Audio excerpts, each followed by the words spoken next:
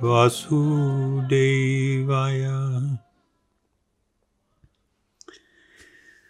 So last week I was responding to a question I got online, and it was from someone that was asking about or asking questions related to how people misuse the idea or concept of both renunciation and attachment in a way to fundamentally abuse someone in different ways, or manipulate is probably a more accurate word. And the examples that we dealt with showed that there was the people that were using the terms, they weren't using them connected to what is real spiritual life. But then, so the whole talk was kind of focused on answering those questions. But then I've got a whole bunch of questions now about asking, so what is actual, what's wrong with attachment, and what is actual renunciation? What does it mean, and what purpose does it serve? So it's kind of like the big picture. So I'll just try to give you in very short amount of time an overview or the big picture of what it was all about. There are a number of spiritual paths that speak about attachment and what's wrong with it. And we mentioned last week, in quoting from Bhagavad Gita, how attachment leads to suffering fundamentally.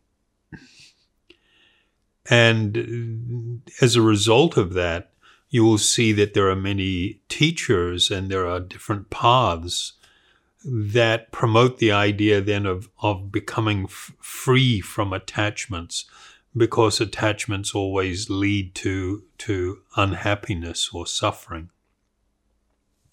Of course, that's very much tied to the understanding that's taught in these yogic texts that, and surrounding what is spoken about as the reality of reincarnation or transmigration.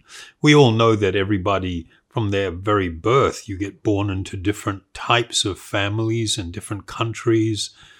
You have you're born with parents of different natures, different economic circumstances, your opportunities for education, your physical appearance, your health. A lot of these things just came with the package, as it were.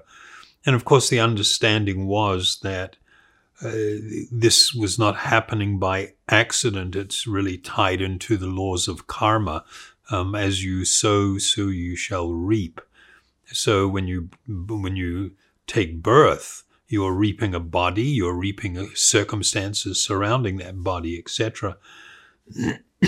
And what happens is that in your experience of life, as you become increasingly attached to different types of things that you are in contact with, it then leads to, or it perpetuates reincarnation, meaning that if you're attached to so many material things, or even a few material things, experiences, whatever, your own body that you're currently wearing or utilizing, then according to the nature of one's desires, at the time of death, they are awarded another type of body.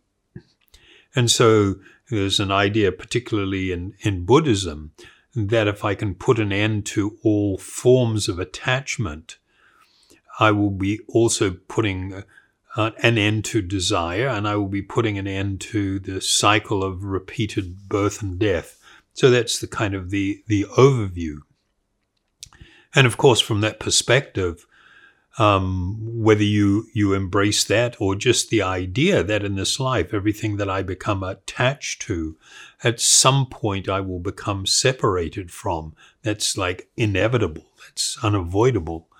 And the more attached I am to something, when I am separated from it, the more pain I will feel as a consequence. And so there was this idea that I need to become free from attachments. I need to negate those attachments. And the way to do it is by renouncing things. Excuse me. I need to renounce or give up so many things to become free from attachment. But that is an almost impossible task. At the very least, it's an incredibly difficult task. And one would question, really, is it worth it? Is it worth really, doing that? For one that has experienced great pain and suffering, they would say, yeah, anything to become free from that. But from a truly spiritual perspective, that somewhat leaves you in a limbo. What, you're not going to desire anything, you're not going to have any form of attachments, you're going to renounce everything, and it's kind of like, well, what are you actually left with? In the actual higher teachings of yoga, they make this really clear distinction. The problem is not attachment. The problem is what it is that you are attached to. When you become attached to material things, meaning things of this world, whether that's relationships, whether it's objects, whether it's experiences, then yes, certainly you will suffer some unhappiness or painfulness when you are separated from those things that you're attached to. In the higher yoga teachings, what they did, though, is instead of using so-called renunciation as the go-to, they looked at things in a different way. But before I get to that, I'll just talk about the renunciation aspect. Renunciation actually requires that I consider things as mine. And then I am going to renounce what is mine. I'm going to give up. I'm going to step away from those things that I was feeling that I owned. In the higher spiritual teachings of yoga, they say that this is not founded on an actual clear understanding. It's actually a misunderstanding. They say that in reality, you cannot claim ownership of anything. For instance, when you showed up in this particular lifetime, in this body, you came into the world with nothing. And when you leave this body, you leave with nothing. You can't bring anything with you. And the idea of then, in between those events, laying claim to so many things is, it's not real. It's an idea. It's a conception that people have that they can own things. But in reality, you cannot lay claim to anything. So I'll read one verse from the one of the Upanishads, the Isha Upanishad. And this is the very first verse. There is an invocation. The Isha Upanishad is actually only, it's quite short. It's only about 18, I think it is, verses. There is an invocation, but the first text, it says in Sanskrit, Ishyavasham idam sarvam Yatkincha jagatyam jagat. Tena tyaktena bhunjitaha ma gridha kasya avidhanam. And the English translation is that everything animate and inanimate that is within the universe is controlled and owned by the Supreme. One should therefore accept only those things necessary for himself or oneself, which are set aside as one's quota, and one should not accept other things knowing well to whom they belong. I mean, that's just an amazing idea, an amazing spiritual idea, that if I understood that everything was owned and controlled by someone other than me, then the way in which I would treat this world, the way in which I would look upon the idea of possessions, it would radically shift from the idea of ownership to the idea of stewardship, that there are going to be a certain amount of stuff and things within my sphere of influence and limited, and also limited by time, under a limited control. And these things have been described here as somewhat set aside as my quota, and I may utilize them, but I should not claim ownership of them. And if people could really adopt that view, which is founded upon the spiritual understanding that I am an eternal spiritual being. You are an eternal spiritual being. You are having a temporary and passing experience within this particular body that you have. And what it does is it causes an individual to begin to consider then, okay, what is the purpose of my existence? What should I be doing in this life, in this world? What is the big picture? Where will I really truly find my happiness?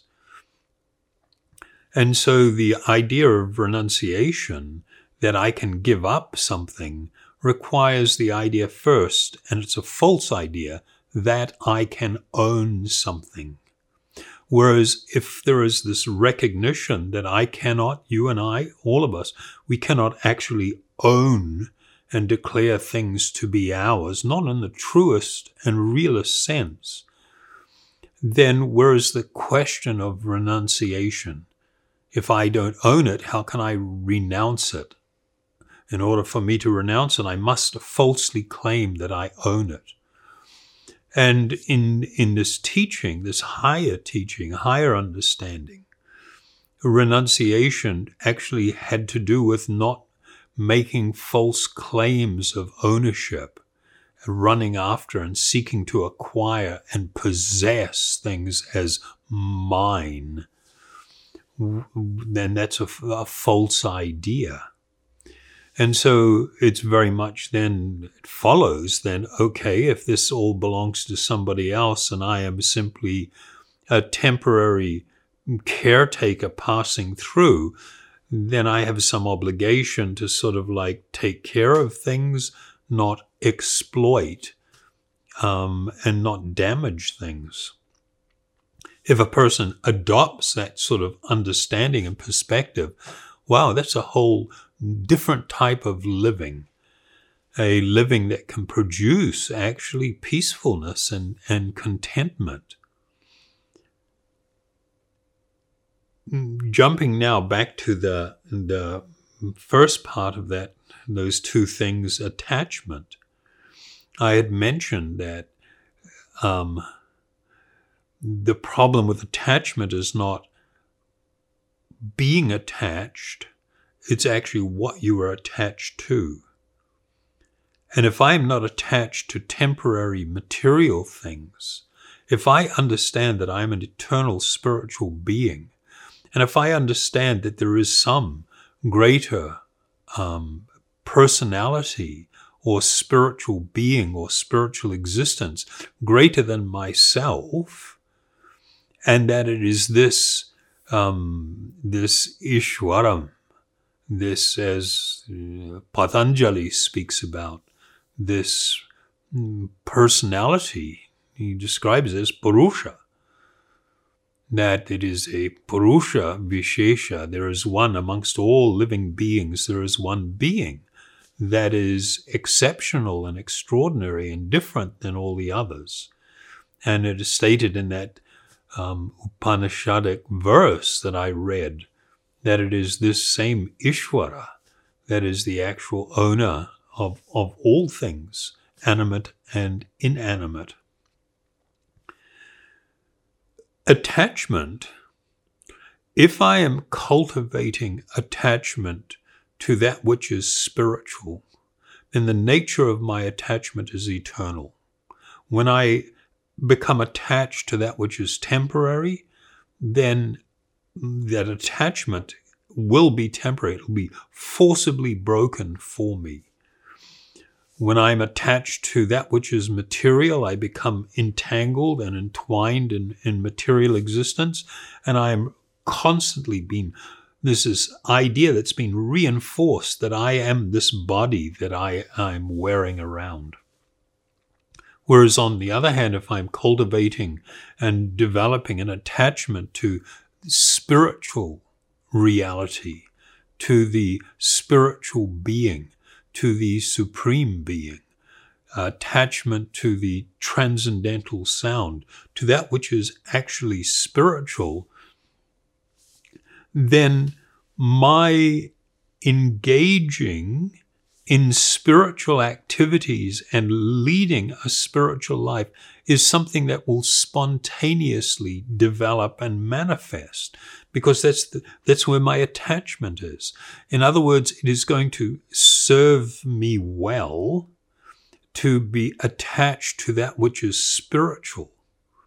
What that does is pull me out of material consciousness. When I become attached to that which is material, I get pulled away from the spiritual reality and absorbed in that which is temporary and that which is passing, that which is filled with unhappiness and suffering.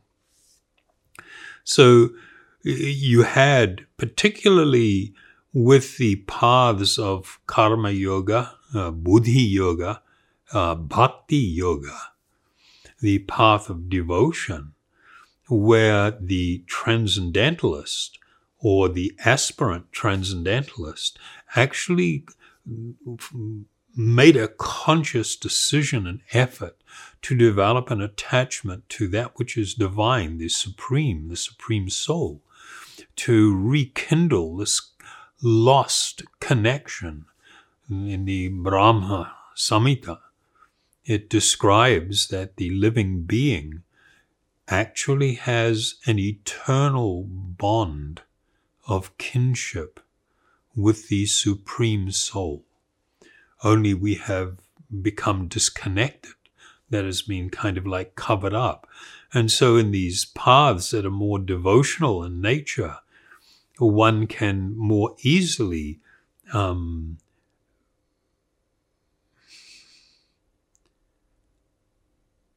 begin to engage in a process that naturally arouses our deep and eternal spiritual instincts to love and to serve and to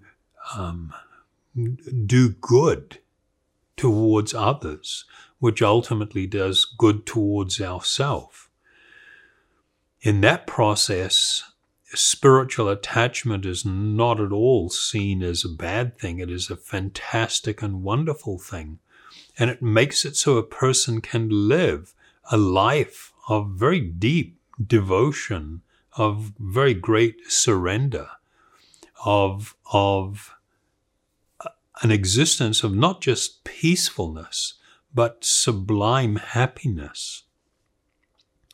So when we think of things where we remove a higher spiritual reality, when we remove the idea of a supreme soul from the picture, and it's just down to me and you, and and then you're faced with the idea of not wanting to suffer. I don't want to suffer anymore. So therefore I struggle to break all attachments by renouncing everything. And when you consider that that's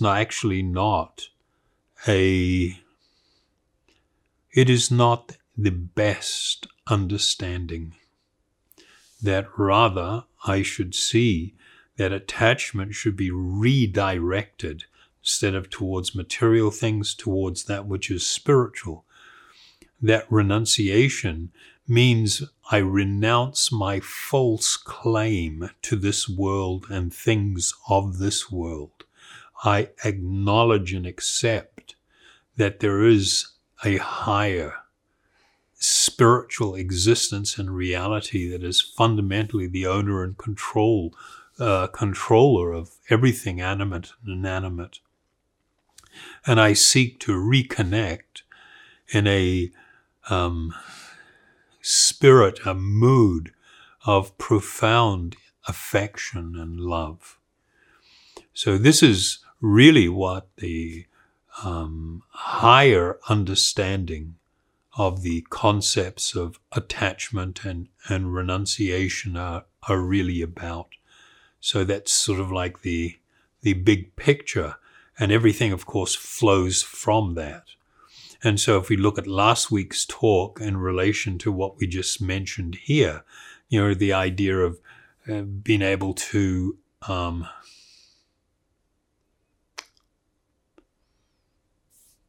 attempt to manipulate somebody by telling them, oh, they're just too attached, or in order to be able to, I'll use an example that's quite often if somebody goes off flirting with, if somebody's in a committed relationship and one of them goes off flirting or engaging in some illicit connection, and I use the term, from a spiritual point of view, with somebody else, and then their committed partner or spouse complains and they say you shouldn't be so attached, then that's just like ridiculous.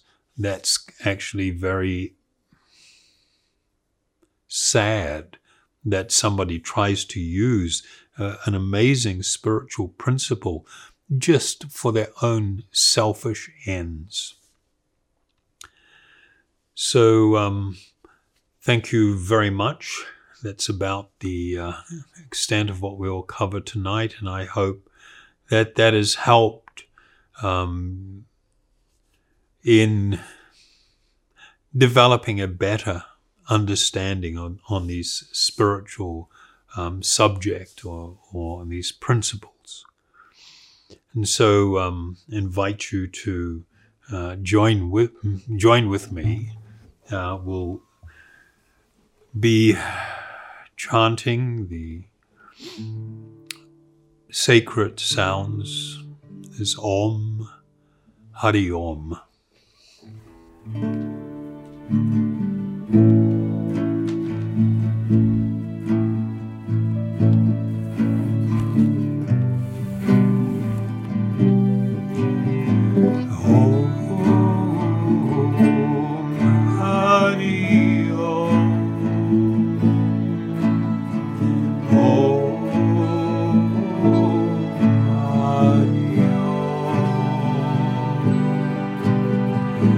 Oh